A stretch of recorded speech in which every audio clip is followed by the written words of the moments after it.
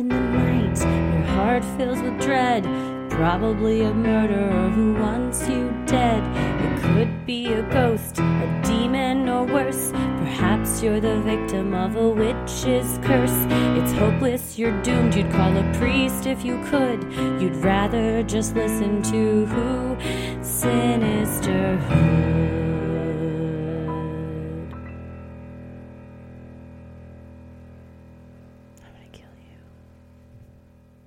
Well, another Friday has come, and we have got 6 stories to share that run the gamut of eerie, heartbreaking, we touching. got an eclectic mix this week, which I always try to curate variety. Yes, I will say if there was a graph to depict what topics more people submit, paranormal's winning by a mile. By a landslide. Landslide, yeah. I think it's the people that have met Bigfoot are shy. They don't want to tell us that they're friends with Mothman because then we'll ask to meet him. So that's probably what's going on. Yes. If I had to guess. But all of them are, as like every other week, they're y'all knock it out of the park with storytelling and just vulnerability and openness and sharing, and we appreciate it. Very much so, yes. These are, I told Heather, I gasped at one of them. So, and I had many feelings about all of them. Oh, yeah, for sure. Well, I'm Christy. I'm Heather. And let's get freaky. This first one is from Rebecca, and this is Grandma Went With Me to Paris. Not yours, Heather. Calm down. Well. I was very close to my grandma and her living caretaker when I was young. She was a badass, independent mountain woman who had been in a bad car accident in middle age and was confined to a wheelchair by the time I was born. I spent a huge amount of time with her when I was young, learning about the outdoors from her and her caretaker, Fran. Also, a badass, independent mountain woman who loves me with all of her heart, and staying up late watching true crime shows and Tales from the Crypt. It had always been my grandma's dream to travel before her accident, and especially to see the Eiffel Tower. She pressed this dream hard into me until she passed away when I was 10. I was devastated for a long time, but always tried to embody her badass, independent spirit. Fast forward to my senior year, and I get an opportunity to spend 2 weeks traveling Europe after graduation with a student tour group. I busted my ass my whole senior year, working every day after school to pay for the trip. I flew out the day after graduation and started the trip in Rome, working our way north. The group from my school was matched up with 2 other groups for the trip, so we traveled together on a very overcrowded tour bus. About a week in, we were leaving Switzerland, taking an overnight train to Paris. We got to Paris very early in the morning, so our hotel wasn't ready for check-in. To kill some time, our guide said we were going to drive around the city for a few hours. Somehow, I managed to get an empty seat next to me on the bus that day, so I was trying to catch a nap, as I had been paired up with a girl with claustrophobia on the train and got almost no sleep. I came back to the world just as we were pulling up to our first sight of the Eiffel Tower and leaned down to see it out of the other side of the bus. As I leaned over, I felt a presence settle into the seat next to me and lean on my shoulder. I was overwhelmed by the familiar smell and touch of my beloved grandma, leaning over my shoulder, looking at the iconic landmark for the first time with me. After a moment, I felt her lips brush my cheek, and then she was gone. I burst into tears of joy, knowing immediately that I somehow had brought my grandma's spirit with me and helped her achieve her dream of seeing the Eiffel Tower. I have felt my grandma's presence a few other times in my life. When I killed my first bear, also a dream of hers, when my son was born, etc., but never as strongly as the first time, when I helped her spirit cross the Atlantic and fulfill her dream. I love it. I knew you would love this one. Grandma got to go to the Eiffel Tower. Grandma's going to the Eiffel Tower. When you show Mama pictures of a trip, she'd go, I felt like I was there. I just felt like I was there. So now I'm hoping her in the afterlife, she gets to go wherever we go. That's awesome. Yeah. Thank you so much, Rebecca, for sharing this with us. It's super sweet. And I've never been to Europe. I went after graduation to Cancun. So my grandma was not there with me. Or was she? Thank God. Or was she? Or maybe she was. She was probably, and I was too in Cancun to hear any of the signs, to see anything. You're like, it what smells a like trip grandma that in was. here, and just take another shot, tequila shot. Yeah, where's that whistle? The girl with the whistle and the shots. God damn, what a place. What a time. Yeah, that's well, did you go on different a trip. senior trip? Well, my high school, Miss Moll's class, we got to go on a trip every year. So we went to Washington, D.C. one year, New York City one year, and Disney World one year. And that that's was like part of awesome. the school. And then when I graduated, I did not go on a trip. I went to New Orleans, and then Hurricane Katrina happened. So I did not have like a post between high school and college, or even between college and law school, real like trip. Like after law school, I kind of, that's when I went to Europe for 2 weeks. Oh, that's So nice. That was fun. Yeah. Yeah. Mostly Italy. Yeah. You got 4 trips in your high school, though. That's awesome. I got 0. Yeah, we had a good time. Yeah, we had a good time. We had to make scrapbooks of the 3 of the trips, but once you were a senior, you just got to go on the trip for funsies. You didn't have really like an assignment. What class did it teach? It was for Renaissance English, so it was kind of like AP GT English, but the way she did it, we learned like classical music, animation. We learned just sort of, that's why she called it Renaissance, because it was sort of all facets of like creativity. But yeah, like the Disney one, we like got to learn animation from Disney and storyboarding a movie and all kinds of stuff like that. That's very cool. So, yeah. Way to go, Mesquite. Yeah, go Mesquite. I mean, we had to pay our way there, but she made sure we had like fundraisers. So you would do like a garage sale, sell Starburst, kind of like what Rebecca said. You just had to work and sort of save up, and there were some scholarships and stuff. So yeah, it was a cool time. Very nice. And I came back and showed Ma'am all the pictures of Disney World, and she's like, I felt like I was there. So I think that's kind of the legacy of everybody is if you don't get to do something, like Ella and Simon will be like, Mom wanted me to do this, you know, and on and on. So we're all of our ancestors' joy. Well, speaking of Ella, this next one. Hard relate. Oh, man. This is from Kate, and the subject line is, I accidentally had the FBI investigate my parents. Twice.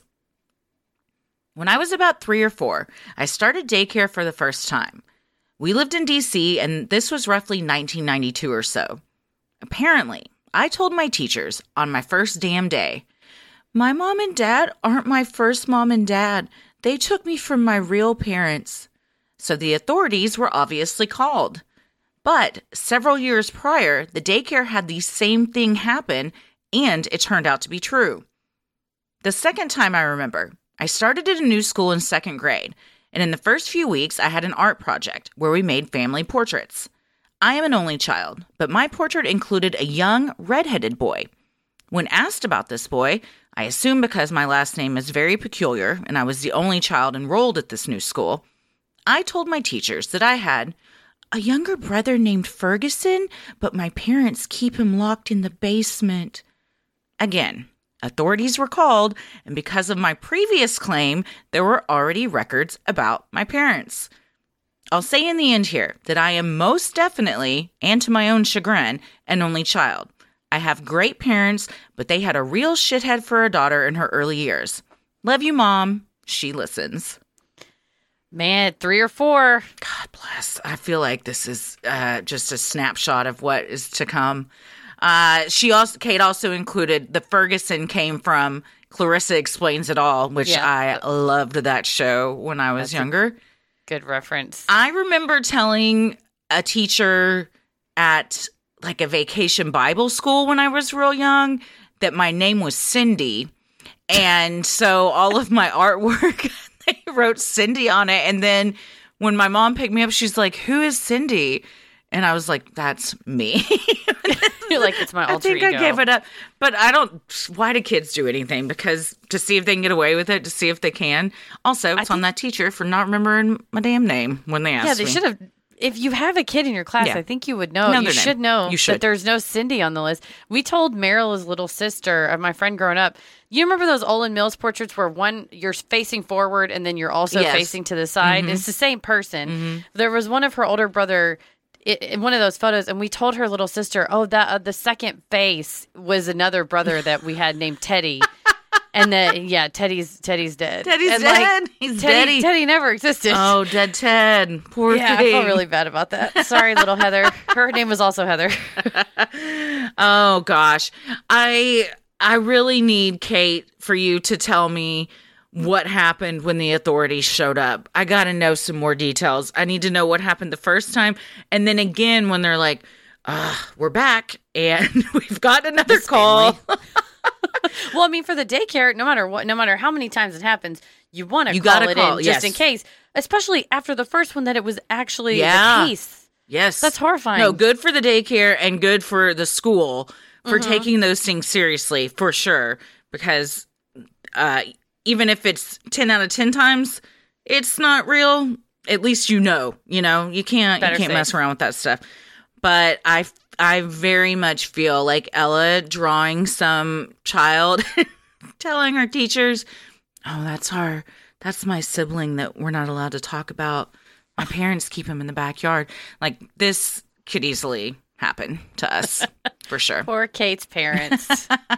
Yes, sure. Kate's mom listens, so I feel for you, Kate's mom. You know what? I want to hear from Kate's mom. Yeah, I want Kate's mom to write in her own Freaky Friday, and from your perspective, what happened when the authorities showed up at your house on both of these occasions, please. You're questioned by the FBI. Yes. Well, this next one is from Lexi, and the subject line is Christmas UFO.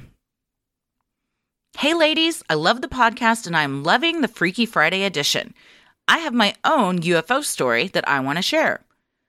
I live in an outskirt of Salt Lake City, Utah.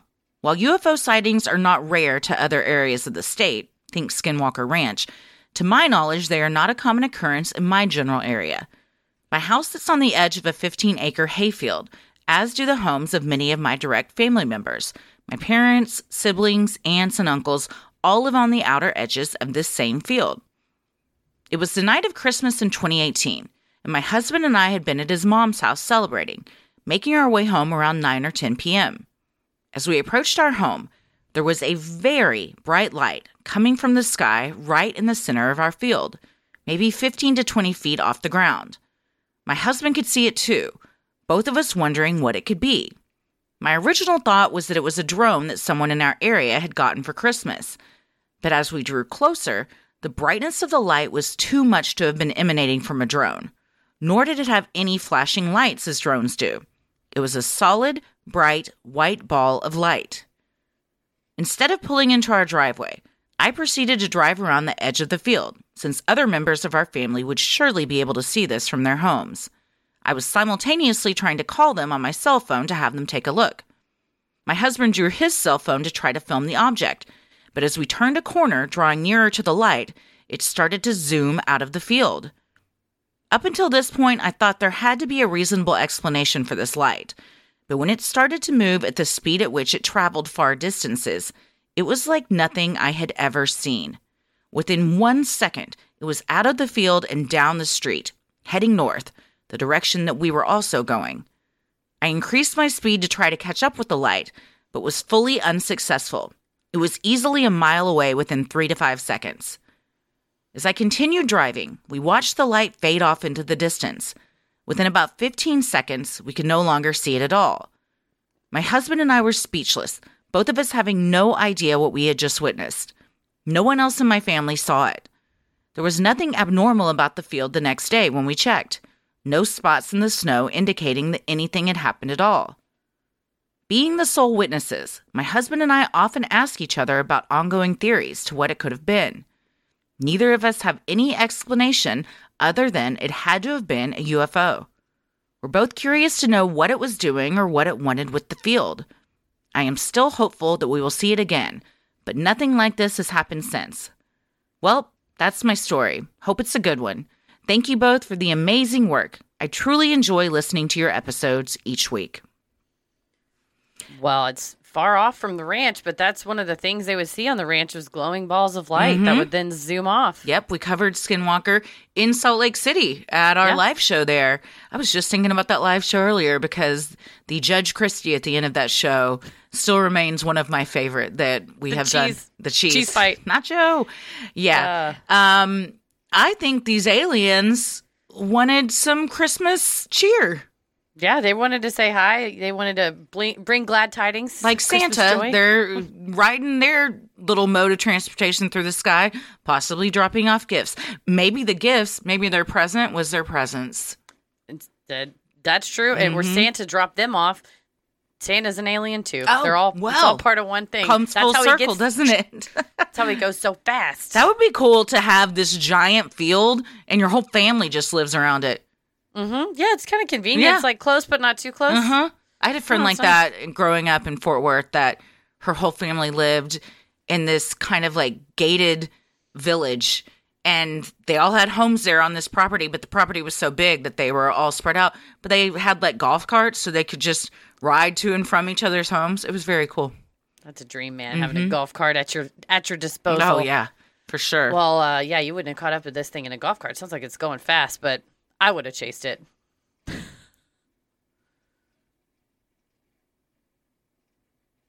Now we have our next email is from Kat W., and the subject line is, a ghost is better than a serial killer. Dear Heather and Christy, my husband and I love your podcast and have listened to almost every episode. When you started your Freaky Friday segment, I knew I needed to write in. I've included a few incidents that made us realize we aren't alone in our house. My husband and I lived on my dad's family's homestead in the country and raised our family. When our youngest finished high school, my husband, our 20-year-old son, and I moved from the country where our nearest neighbors were a quarter mile away to a 1940s house in a town of about 53,000 plus people with houses all around us. Being a true crime buff, in addition to my fascination with the paranormal, I was obsessed with making sure our doors and windows were locked, often reminding my husband and son to lock the doors after themselves, saying serial killers like John Wayne Gacy and Richard Chase considered unlocked doors an invitation, and I don't want to invite any serial killers in this house. A few weeks after we moved in, my husband was working nights, and my son was spending the weekend with his girlfriend. I was home alone and fell asleep on the couch while watching TV. I woke up, and the door from the family room, where I was watching TV, to our garage was open about 6 inches. I thought I'd made sure all the doors were locked due to my slightly irrational fear of serial killers and unlocked doors, but thought maybe I was adapting to living in town and managed to miss locking the door since the door from the garage to the driveway was bolted shut from the inside. I locked the doorknob, put the chain on it, turned off the TV, and went to bed. My husband came home from work in the morning before I woke up.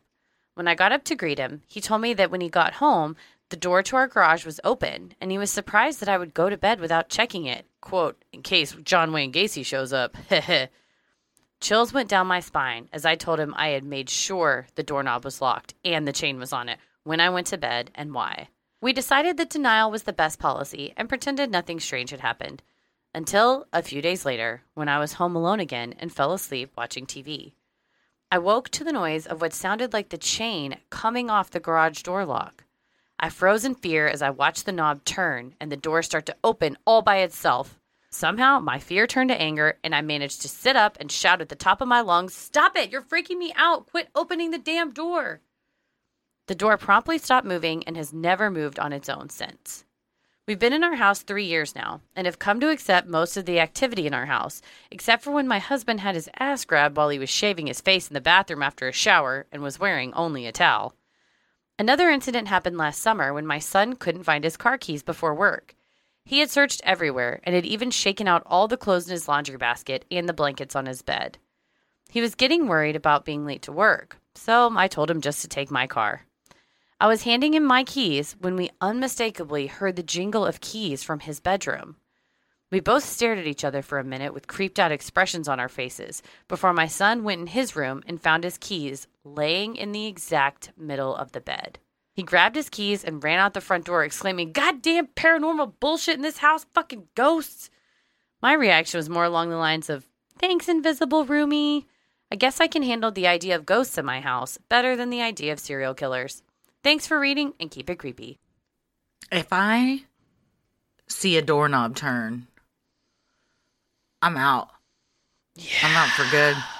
Maybe the movement of a door can sometimes be suction, like some air or something, but the physical doorknob moving or the physical chain being lifted, it takes dexterity to lift. I have a chain on my front door. It takes dexterity.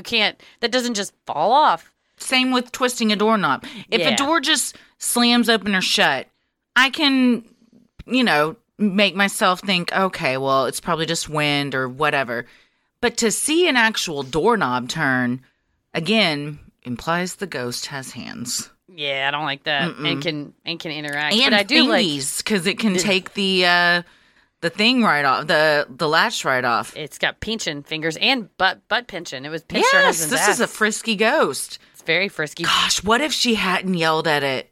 What would have happened? Oh, that's true. Maybe it would have opened the door the rest of the way. But I do like that it's being helpful and stopped opening the doors and has started helping find keys. Well, and respectful.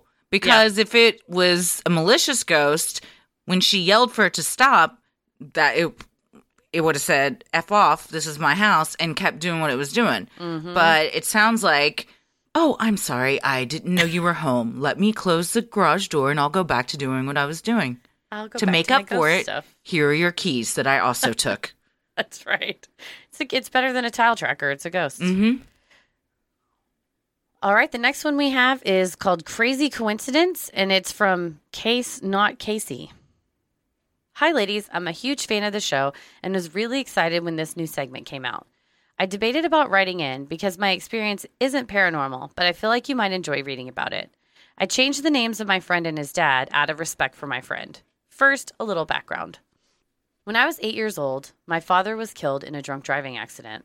It was a really big deal at the time and was all over the news for a couple years while the case worked its way through the court system. I live in Michigan. My dad died in 1990. The 90s were the Wild West as far as drinking and driving was concerned. The man who killed my dad is a real piece of shit. I don't say this lightly. I like to believe that every person has some kind of redeeming quality about them. This guy does not. Before he killed my dad, he was convicted of drinking and driving 8 previous times. He was actually awaiting sentencing on a couple of the charges when the accident happened.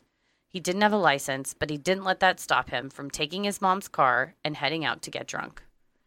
During the whole trial process, the prosecutors, supported by MAD, who had been following this man's convictions for over a year and had pleaded for the courts to intervene, charged this asshat with second-degree murder.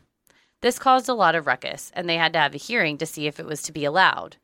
The judge ended up ruling that intoxication does not equal intent, so he ended up getting manslaughter. Now, on to the coincidence. The driver of the other car was so wasted that he didn't realize he was driving on the wrong side of the highway for over 2 miles. He hit my dad head on, going 65 miles an hour. My dad's car pretty much exploded, and my dad died on impact. According to the police report, he woke up the next day at the hospital and asked if he really had killed someone. During this time, I was a 3rd grader at an elementary school in Plainwell, Michigan. Shortly after the accident, my mother and stepfather purchased their first home together, and we moved to Allegan, a small town about 30 minutes west of Plainwell. Fast forward to the summer of 1999. I'm 17 years old, and I have my first job working at one of the few restaurants in town doing dishes. This restaurant was owned by my high school boyfriend's family. All of my friends worked there. I hung out there so much, they basically just handed me an ugly green apron and told me to get to work. So this one night, we were slammed. My friend John and I ended up working late to finish up all the dishes. We were comparing notes on how badly our parents suck and were definitely out to ruin our lives. I mentioned something stupid about my mom, I'm sure. Some of the details are a little fuzzy, but this next sentence is seared into my brain forever. Nonchalantly, John said, "At least your dad isn't in prison for manslaughter." Holy shit. My stomach just fell out of my butt. I didn't know what to say for what felt like forever. Finally, I asked, John, what's your dad's name? Jeff, why? Fuck. My heart was beating out of my chest. I didn't know how to put this delicately, so I just blurted out, "Holy shit, John, your dad killed my dad." It seriously felt like time stood still.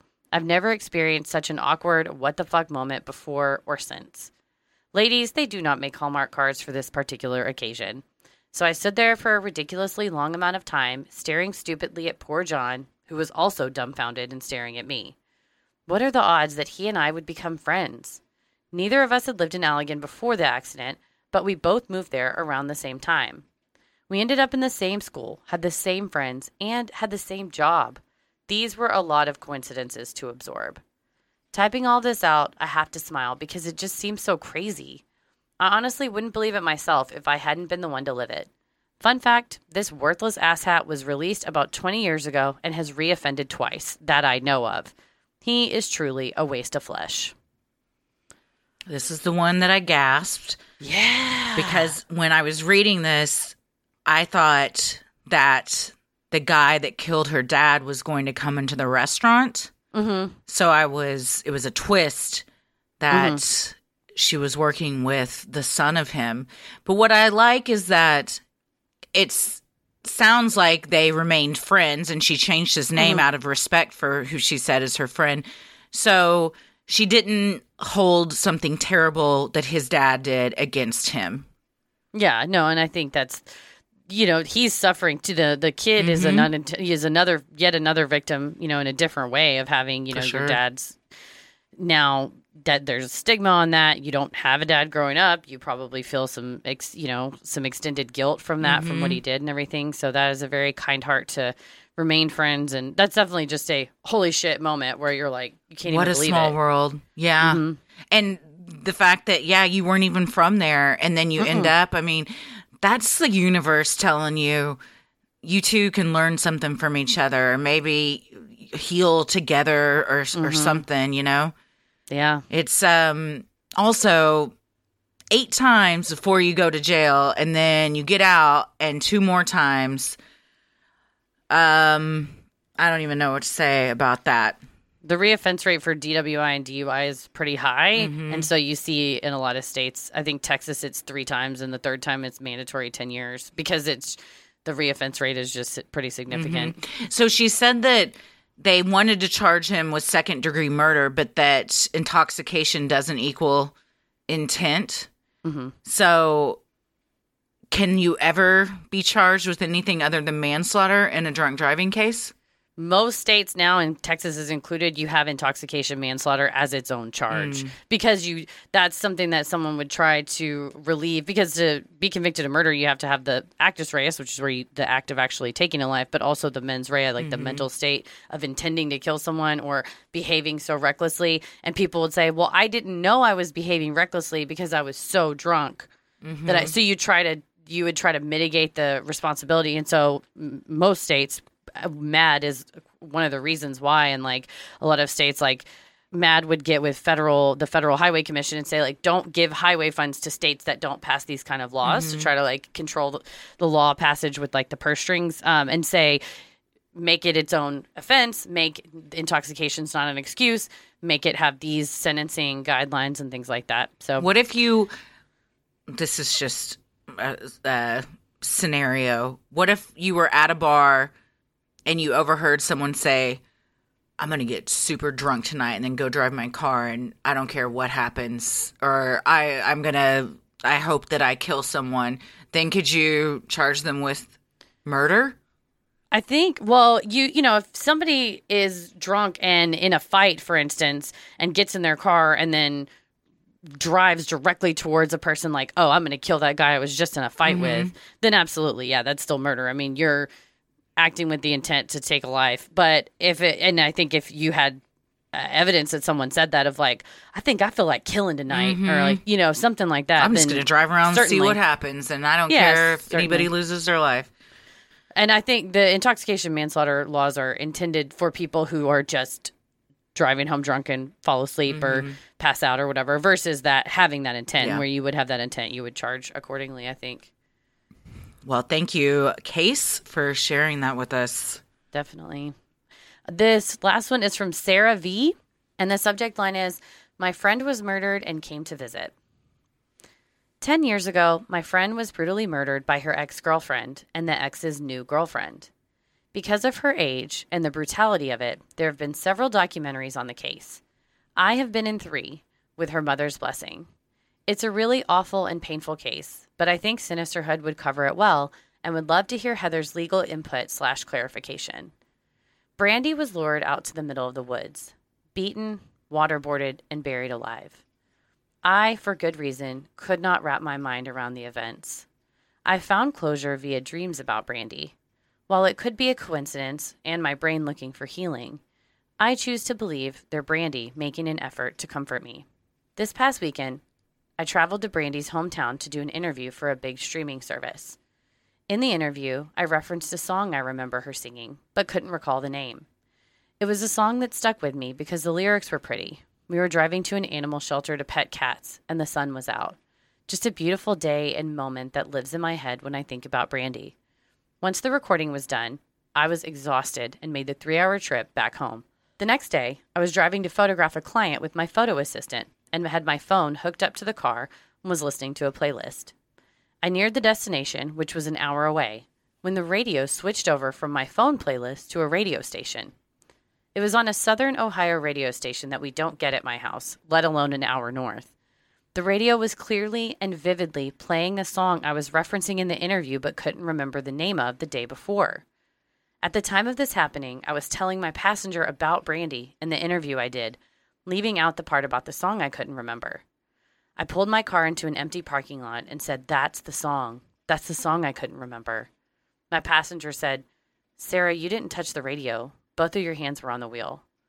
We stayed parked and listened to the remainder of the song, both crying at how real that moment was for us and me and remembering Brandy. When the song was over, I put my car in drive and the radio went to static, as it should have initially been, being so far from the zone in which it would normally play clearly. Again, it could be a coincidence, but I like to believe Brandy came to visit and give me her blessing on the work we've been doing to share her story. Thanks for sharing these stories and for being BFFs through my phone. You guys truly inspire me.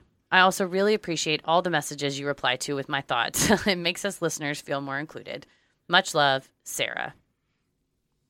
I Googled this case based on the information that Sarah provided, and it is heinous. Yeah. It's real rough. I have not seen a documentary on it, but because of the brutality of the case and the nature of it, and that they were young, I believe she was 18, I am not surprised that it's gotten a lot of attention. And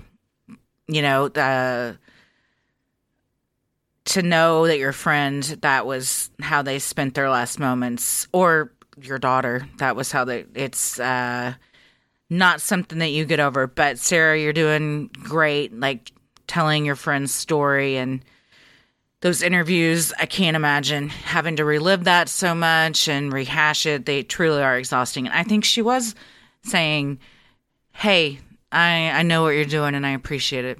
And I also really want to know what the song was. I do too. And, like a good friend, if you're like, if you ask me, "Hey, you remember that song with the person in the," and I'm like, "Oh, was it this one?" So it's just your best friend still being your best friend, even after she's gone, to say, "I got you. You couldn't remember it, but I got you." Yeah. So that's, like you said, that's really difficult to have to rehash it. And definitely a brave thing to do if you have the strength to do it, to tell her story and make sure it's known and everything. But I think the dreams about her, when I saw a clairvoyant about dreams I had with my dad, the clairvoyant had said, if they're within, about 3 feet of you, you can make out their features really clearly. That's like a visitation versus just your brain remembering them in a dream. So it sounds like she may be visiting you as well. And even if it is a coincidence, like you said, the fact that it makes you feel better and is healing, like I've said before, like regardless of what anybody else believes, if like it helps you and you believe that, then that's all that matters in the long run. Exactly. Yeah. Well, thank you, Sarah, and thank you to everyone else that sent in their stories. We sincerely appreciate it. And to everyone else that sent in stories we haven't read yet. We have a ton. So, we do 6 a week. So we go through and we try and pick a variety. So if you would like to send in one, if you have an odd but true story, maybe you've encountered Bigfoot, you've seen a UFO, you had a brush with true crime, or you felt the presence of an otherworldly being, send them in at sinisterhood.com/Freaky Friday. That would be great. And we also have the sinisterhood.com/contact with suggestions for episode topics. Yes. This is something you want us to cover. Another thing you can do at sinisterhood.com is click on live shows. Yes. And all of our tour dates and ticket links are there. So we've only done the first leg. We've got a lot of shows left, and we would love to see you there. We're having a ton of fun. We've picked some great topics. We've learned a lot. We have. These are when we pick the topics, we pick them because we like them, and then when we dive in, I'm like, oh, this is going to be like a classic. This episode, or this character, or this topic, this is going to be one that people remember. So yes, I'm excited to bring it to the road, yes, y'all. Yes, for sure.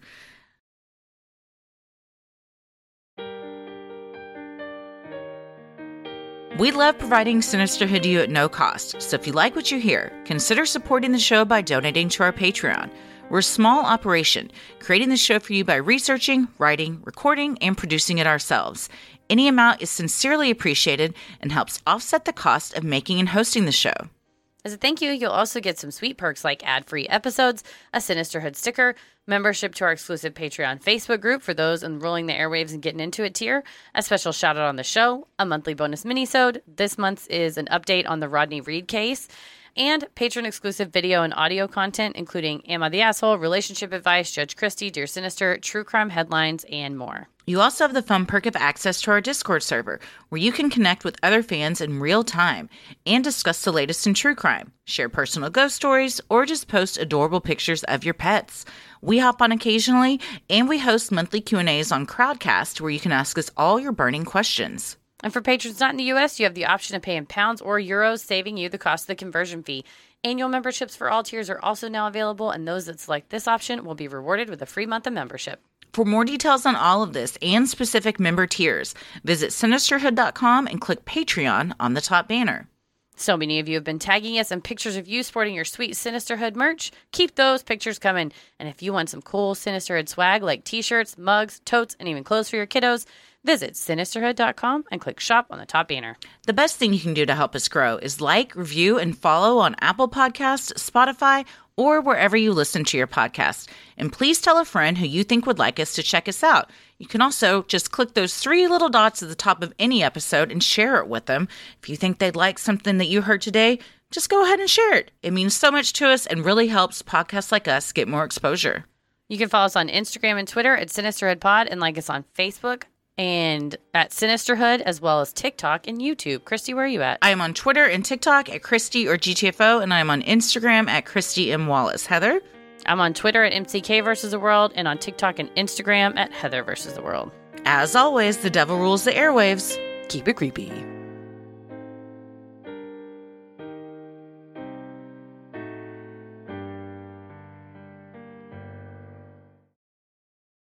Sin